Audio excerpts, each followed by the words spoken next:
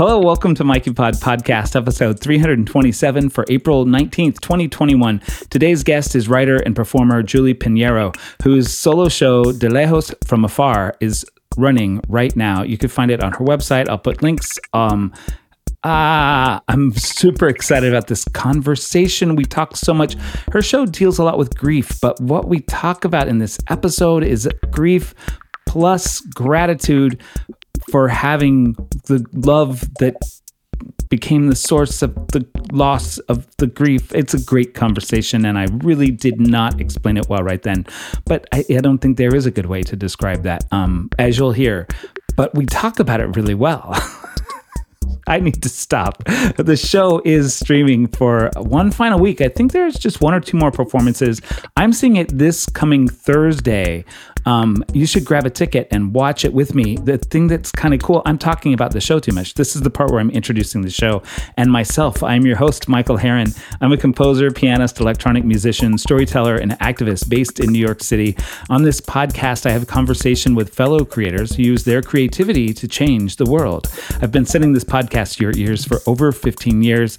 I should say well over 15 years. We're closing in on the 16th anniversary of this podcast. What?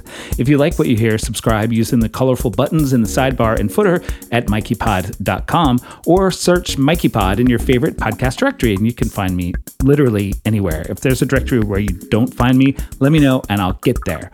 If you'd like to know more about me and my performance work and my music and all that stuff, you can stop by my website at michaelherron.com. Hit me up on social media everywhere as at Michael Herron or email me at mikeypod@gmail.com. So as I mentioned in the beginning, I'm going to see this show on Thursday. I watched some part of a recording of it, but it's performed live in a Zoom room. And there was something very intimate about the show that made me want to turn it off and watch it when she's performing it live. So if you're listening to this and this sounds like an interesting show to you, I'm sure you might want to hear part of the interview first, or you could take my word for it. Grab a ticket and let's watch it together this Thursday night. All its information, as I mentioned, will be in the show notes, and we talk about it in the interview as well.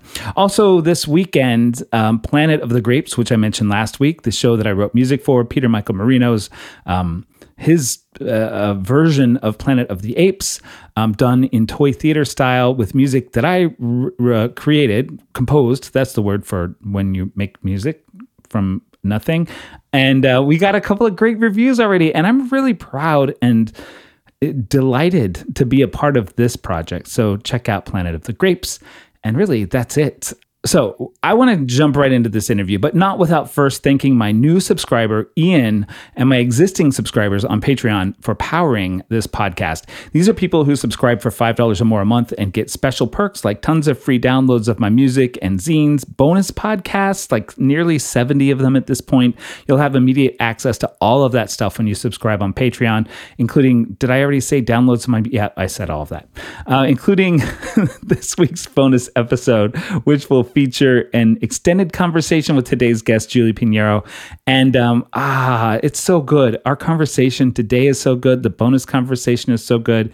And why don't I just hush and let's get to the interview. Oh, one last thing. I need to thank Shark Party Media. They have been sending me some of these great guests that I've talked to lately who they've been sending me guests for a long time, but recently, well, there've always been good guests, but just lately I'm like, these are great. So that's how I found out about Julie I'm talking to today, Sheila Carrasco, Ana La Madrid, I Am a Theater Company, all of these places, all of these people. I'm so grateful to Shark Party Media for sending these people to me and keep them coming. All right. So I think that's everything. Let's get into the interview. Here's my talk with Julie.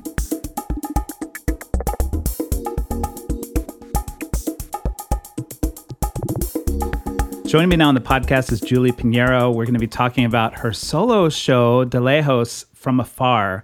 Hello, welcome to the show. Thank you so much for having me. Thanks, Mikey. Yeah, I figured I should say welcome to the show before I go deep and it's so good. I haven't watched the whole show, I have to confess, but it's partly because when I was watching it, it feels so intimate with the audience and what you're doing. I was a little bit like, I want to watch this. I was watching a recording of it. I want to see the thing itself. it's such a great piece. Maybe you could give us a little background of what the piece is for people who don't know yet. Yes, absolutely. So it takes place live in a Zoom room. It is an intimate gathering, absolutely. I am live scoring it on my electric guitar. There are no headset required VR interludes. And it's essentially just a long story that weaves together, again, live music, stand-up. I do my own stand-up and VR. And I'm pretty much just talking to the camera in the same way that you would on any video call. It's almost indistinguishable just from, you checking in with your friend about what's been going on in their life in the way that we do now.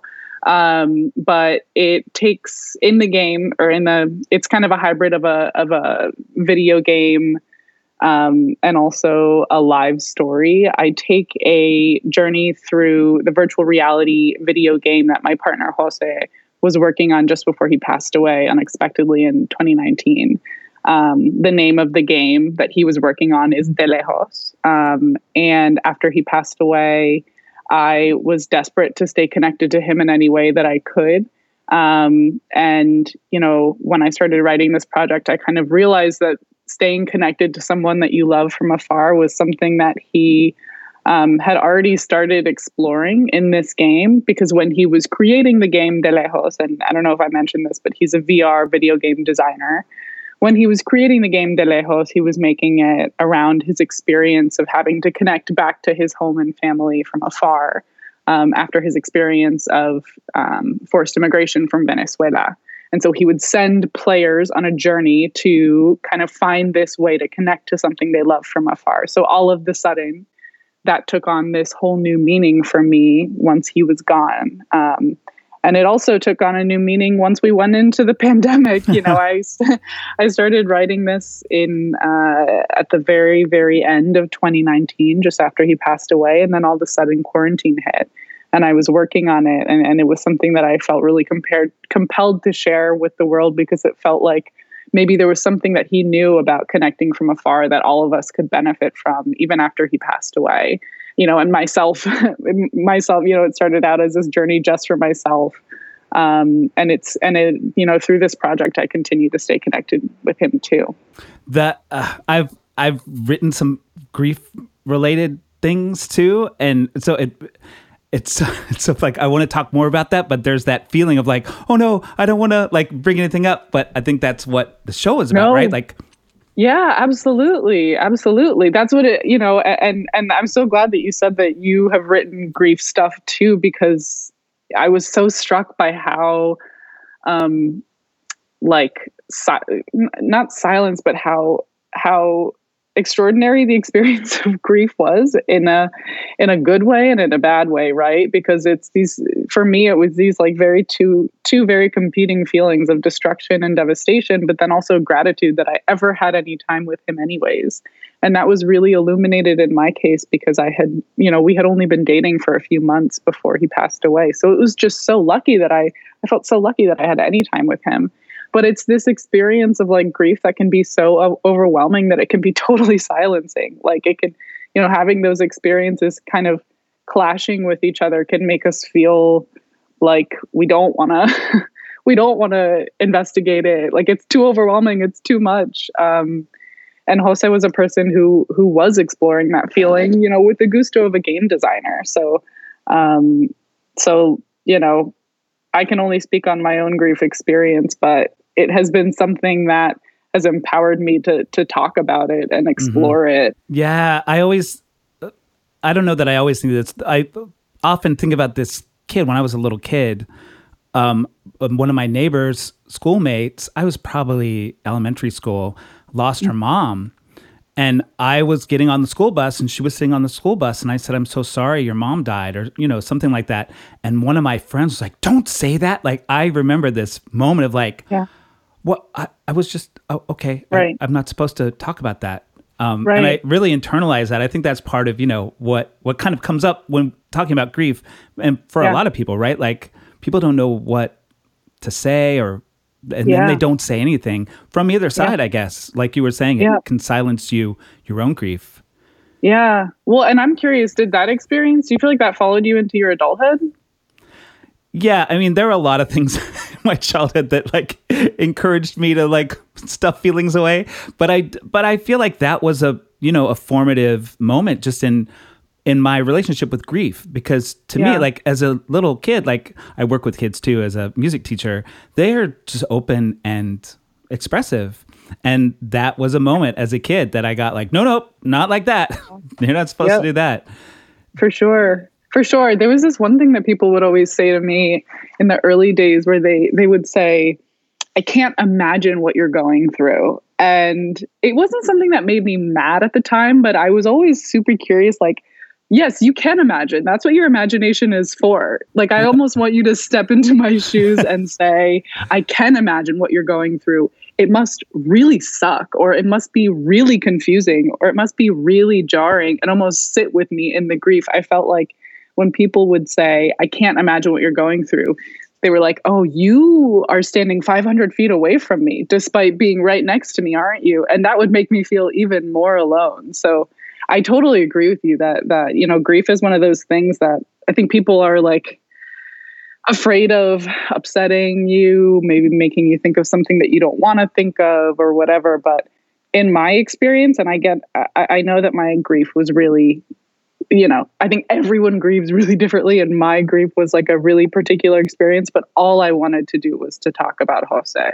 And all I wanted to do was like introduce him to all the people I didn't have a chance to introduce him to. And talking about him made him feel very present. And talking about what I was feeling made me feel validated in my feelings. And I had a lot of imposter syndrome in my grief and feeling like I shouldn't be feeling the way I'm feeling, or even I shouldn't be grieving the way I'm grieving. And that really sucks. That sucks to almost double down on yourself when you're at your worst. But yeah, it's almost like if we all just talked a little bit more about like the absolute shithole that grief can be. Yeah. You talked about how it made the show, or did you say this, like writing the show and putting it together made you feel more, well, you said telling stories about him made you feel more connected to him. And I guess putting the show together had the same effect. And did I notice correctly that you credit him as a writer of the show? Yeah, and that the show actually explores that exact point a little bit more specifically. Since this was his video game, that's like the kind of the technical credit that goes to him, that this is the game that he had already started and I kind of took a journey through. But something the point that gets explored further in the show is that like there is a collaboration between him and I that's happening after he's passed away. And so much of that has to do with what I was feeling in the early days of grief, which was like, again, this desperate need to stay connected to him. A lot of that was, we were just starting to date, and we had just fallen in love, and I was the one that had the walls up, and I had this, this really intense need to kind of continue that connection with him. And we did have a language through which, we had already established communication, which was through creativity. Like we were both romantic partners, but we were also creative partners, and we were doing comedy together, and we had just 2 weeks before he died decided to start a band together, and we were doing VR together. And so I thought, if I can explore this language of creativity through my grief, then it can be almost this way that we are both continuing to speak together, and we are both continuing to kind of live this future that we were never given, this future that was like really brutally taken away from each other. And,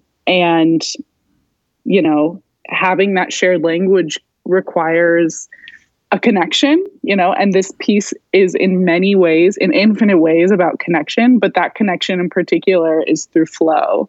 And that's something that, again, gets really explored throughout the kind of the bulk of the piece. But, for me, this piece is all about figuring out how to stay connected to him and how we stay connected to things that we have lost when they're far from us. and connecting over distance through me that has been through flow with him and through creativity and through creating this piece. It's like there's so many layers, as you obviously know, because you've written a piece. Yeah. And then this extra layer of we're in a pandemic and people need to know how to connect to each other from afar. Yeah. I feel like this kind of could be like an obvious question, but I'm also curious, maybe there are some ways that it isn't obvious. How you started writing the piece to be performed in a theater, I assume, and now it's a Zoom thing. Like, I'm trying to formulate exactly what I want to ask about that. Does it feel like this is how it was supposed to be all along? Yeah, it totally does, which is crazy because when I started writing it, for the theater, I didn't even really know what I was writing. I kind of wrote it with the intention of getting on stage with my guitar and telling it in some way. But yeah, there was this point where I was like, oh my gosh, I can't wait to tell this story. This story is particularly precious in this moment because everyone is experiencing both collective grief and isolation from people they love. Everybody has both grief and distance, which are the two things that I felt like, only 3 months prior to the pandemic hitting, I was fully in over my head in both of those, once Jose passed away. And so, doing this piece was as much cathartic for me as it is like an offering to people during the pandemic of being like, okay, listen, I know that we're all sick of Zoom. I know that we all reluctantly get on it to connect with our family members and do meetings and whatever it is. But I'm going to invite you into a Zoom room where I want you to take a massive leap of faith with me. You're going to get to know this person. You're going to fall in love with him and you're going to lose him. And I'm sorry. And I am with you on that. But we're all going to come out of it at the end because we have all agreed to take this leap of faith. and this is the thing that has been so beautiful about this is that it's hard to tell over Zoom how the piece is being received, right? We ask people to turn their cameras on. You can't quite really tell. But just the fact that we have this very short intermission, and I'm always worried that people aren't going to come back because it's so sad. And the story is sad, but it's also really joyful and it's funny and it's uplifting. And people always come back after the intermission. And then I get this incredible feedback after where people have both grieved his loss, but also been grateful for having been introduced to how he saw the world. And that's what that's the space I'm trying to embody, this space of both good and bad, right? You are this, because this is really how I felt after I lost him. I was devastated, but I was also so incredibly grateful that the stars had aligned for us to even have met in the first place. And that I was exposed to this person that was so, just brilliant in the way that he saw the world. And that was the vision I wanted to carry forward. And so if we can all connect over that, despite the distance and despite being on Zoom where we all have our meetings, despite the collective grief that we're all feeling, if we can all rally around that, then that's I don't know, that's beautiful. Yeah. Yeah, and it's cathartic for me. It's healing for me. This whole thing has been really healing for me. Again, with the levels, there's I was thinking of a couple of things about what you were just saying. One of them is that fear. I think that fear exists in real life shows too. That what if people are oh, this sucks, I'm not coming back for act two. And at home on Zoom, it's so much easier. Just whoop, okay, that I shut my laptop and that's no longer existing now. But I wonder if that's part of what makes people come back. There's a certain amount of distance they get to keep from the material while it's so intimate, they can have their experience and on their couch. Yeah. And I'm so glad you said that because what I'm finding more and more is that everybody takes a really different journey through this piece. This is the story of my grief. This is not the universal story of grief. This is the story of my relationship with my Latinidad. This is not the story of Latinidad. But people find these little morsels. And every show, people reach out and say that like a different thing has resonated, which is really cool, because I think you're totally right about people having, it's, you know, distance is explored in this show. So it would make sense that like the distance between you and this performance almost allows you to explore it even more. And that's like a central theme of this show, is that when you have distance between you and something you love, or you and someone you love, or a place that you love, like that creates the opportunity to explore that grief. Like that distance is inherently grief. And like, if you kind of, my experience of like, you know, allowing it to wash through me has given me a chance to explore all of the feelings that, the roller coaster of feelings that come with it. The camera's on. I like that, but I'm curious what your experience was, because people were eating and, you know, yeah, I just personally just did I taught a little workshop and with college kids, and someone was yawning, and I was like, oh no, it's boring. I need to, do you have moments of that during the show? For sure. And sometimes I decide to watch people, and sometimes it's a mistake. So I've recently just started watching, you know, the black screens that just have the names of people that don't have their cameras on, because sometimes it is hard. Yeah, sometimes it's hard mostly because, and this is kind of my gripe with the show, is that there are intense moments of tragedy and there's so much sadness, but there is also so much levity. And they're like, a true sign of an audience member for me that has really taken the leap is someone who will laugh at the funny things despite being steeped in the grief. And so if I tell a joke and I don't see someone laugh, I'm like, oh, they are just sad, and they all of a sudden they have this tragedy on their plate that they never asked for. They're going to leave the show being sad and upset, and that's all this is. You know, this whole piece also just really rests very, very gently on this very fragile logic that I have created that was, you know, indicative of the first few weeks of my grief. And that logic is still really fragile for me. Like that, and it's hard to explain the logic without explaining the whole show, but like, as I'm performing this show, I need a certain level of feedback to feel okay and supported in performing it.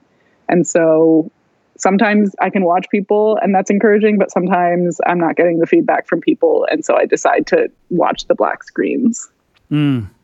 Yeah, like it's gotta be, I've only done one Zoom show, and I appreciated seeing the different people in different places, but I also it was like, it's a variety show, like different people were singing, and it was like light. It could be really tough. Yeah. I am like bearing every part of my soul in this show. And especially like I'm going back into my childhood, and, you know, there's a certain degree of like needing to buy the audience's trust at a certain point. And so I start acting like a child, you know, I'm like diving back into my kid logic, and it is so vulnerable in so many ways for me to be doing.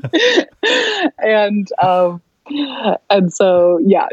just well, that's go ahead.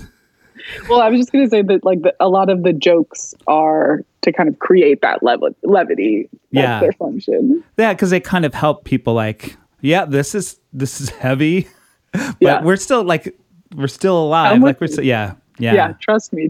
Somebody gave me this like really amazing piece of feedback where he was like, yeah, about 20 minutes into the show, I just had no idea how you were going to end this. Like I had no idea how you were going to end this in any kind of way.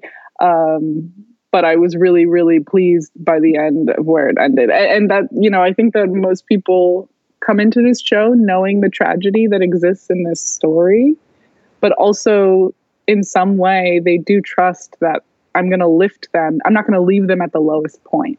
Like, you know, something that's really important to me in this story is that the tragedy is not the end. Like, I'm not telling this story of love lost and then you all of a sudden walk away with loss, like, or being sad that I've lost this love, or, you know, you're sad that this person was taken away, but like he is taken away in the middle of the story. And then there's a whole nother act of the story that happens after that. And that's why I'm telling this story. Like that's why, that's the healing part of it. That's the sense, that's the meaning, you know?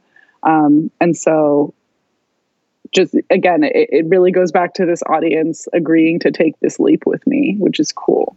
Yeah.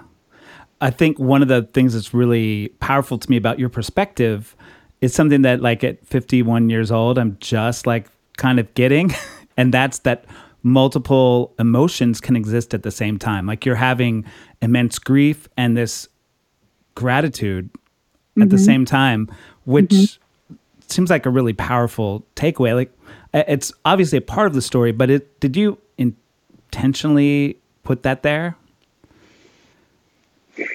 Yeah, it's the universe that I'm left with. I keep thinking about, there was a certain point where I had to write myself in as a character of this story. Before it was just Jose, and then I had to write myself in.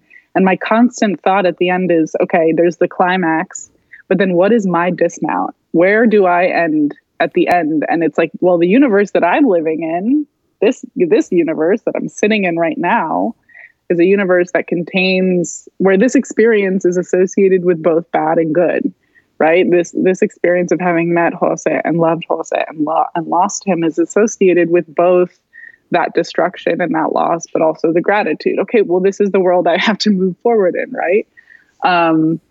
And it was really, really, really, it was really loud at first, and I knew that the journey would have to end in this place where I'm at peace with it. And you know, so much of this story is about how the parts of this story were kind of laid out before me and presented to me. And one of those parts is that, you know, Jose was from Venezuela, and he had there's this regional word from Venezuela. I think it's also used in the DR and Honduras, but the word is saperoco. And it's one word that can be used to describe both bad and good, right? You can use it in the context of describing a party that is just like super, super fun, or a party that is just like chaotic and wild and just like way too much, right? And so this was a word that he loved to use, and he had stitched it across his t-shirts. Like, this was a word that, you know, it represents both ends and beginnings. It represents destruction and creation. And he carried it with him. He brought it with him from Venezuela in the way that immigrants do, in the way that I have words from Puerto Rico that you won't hear in other countries. And you kind of, like, those words carry with them a piece of home. They carry with them connection to this place that you can't see. And so that was really, like, this is a big part of the story, but that was like a really, you know, me coming around to really truly understanding the definition of that word and learning how to embody that word and live within that word. It again felt like this token that he had left before he had to depart, of this thing that would help me and those around him process this grief, in the same way that it felt like this virtual reality game was something that he left in his wake to help us process when he would eventually have to go. And again, this kind of taps into a bit of the magic that is introduced in this piece, but I think by the end, the audience, you know, the feedback that we're getting is that people are laughing while they're crying, right? They have these like two emotions going on at the same time that are very, very visceral. And that's all the universe of Saperoco. I'm happy to know about that word. Yeah, it's a good one. We don't have a word for that in English. Yeah. Right. I use the word spirituality in a really general way. I'll just throw that out before I ask the question. I mean, it sounds like, I'm curious about what working on this project and your experience of losing him and all of the things that have grown out of that, and the way that you sort of think of co-writing this show with him. What was that, a spiritual belief that you held already, or is it something that's developed from this experience? It's interesting because I'm not aligned with any religion, and I hadn't been before this, but I was somebody that believed that everything happens for a reason. And I would kind of use that as a way to think forward in my life. Like, okay, if this is happening, then it's going to be setting me up for something. And then when Jose died, you know, that's kind of the last thing that you want to hear when you've lost someone, especially in any kind of tragic way. Like, that didn't really make sense to me. And I'm not I think the way that I have continued to believe in something is by thinking, almost by thinking backwards, right? By thinking, okay, all of those things happen to me. What is the meaning that I can take from those things? How can those things propel me forward? Like, what is not like, why did those things happen in the way that I was thinking before? But I think after tragedy, it's like, what did that give me that will like help me move forward with that thing? And I mean, after he died, one of the things that really propelled me in writing this were these moments of connections that I felt like I was having with him. Like I had these really big questions after he died that I was consumed by, questions like, why did I meet him? You know, why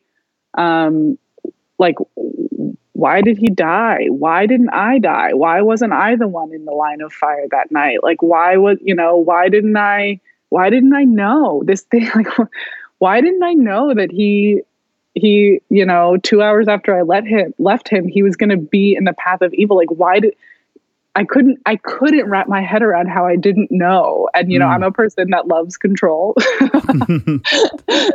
So for me, that was really hard. And so I was asking all of these questions, and because I had nothing to believe in, I was full of questions, no answers. All I could do was just listen for answers, right? It's like you hit this new low where you just have nothing. All you have is answers. So I was just like, okay, well, I might as well listen for answers. And the answers that I felt like I was getting were these moments that felt like they were connection. And this is where it gets into like, I'm not interested in proving what the connection was or who the connection was with, but like in a kind of a magical way, it felt like it was moments of connection with him. And as I kept writing, I kept finding these moments, right? And those moments are what continued to encourage me to write and later perform this piece. And so in many ways, the answers that I was seeking, I didn't find them in religion. I didn't find them in science, but instead I found them in creativity and in flow and in this sense of connection with something larger than myself that was giving me answers to these questions that felt completely overwhelming. And did more answers arrive from actually performing the show, like with that interaction with the audience? Yeah, a bit. More answers, but then also more questions. Oh. just because I had created, you kind of create this piece of art that is almost this world in itself. And it was so perfect when I created it because it just felt like it was me and him and we were doing this thing and it was perfect. And then I go out and start sharing it, and a lot of just putting it in front of people in the way that you do with any piece of art creates certain doubts. All of a sudden I'm like telling people about this, I'm bottling up this experience of when I was the most vulnerable in my life, and I'm sharing it with people. And I start to just get nervous about how it's perceived and, whether people think it's bad or they believe me, and what are the stakes if they don't believe me, if they think that I'm crazy, that might affect how I feel about myself in this moment that, again, still feels vulnerable. So it's like just putting it out there just opens it up for criticism in this way that I'm like, wait, but I'm still living this, Yeah, like it's really your story. Yeah, exactly.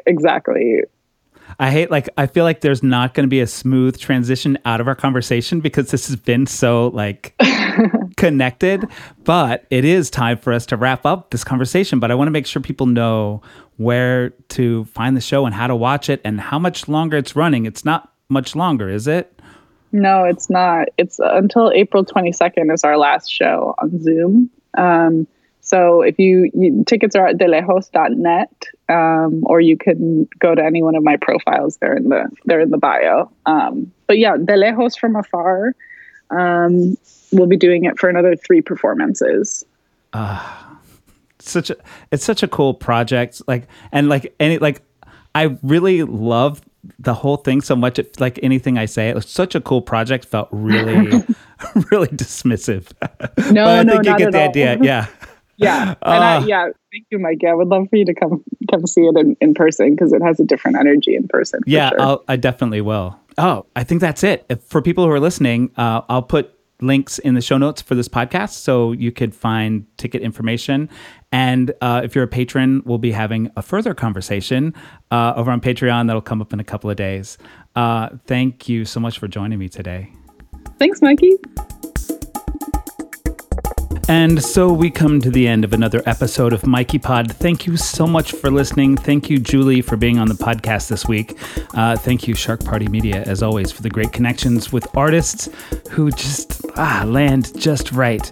If you are interested in seeing the show, grab a ticket.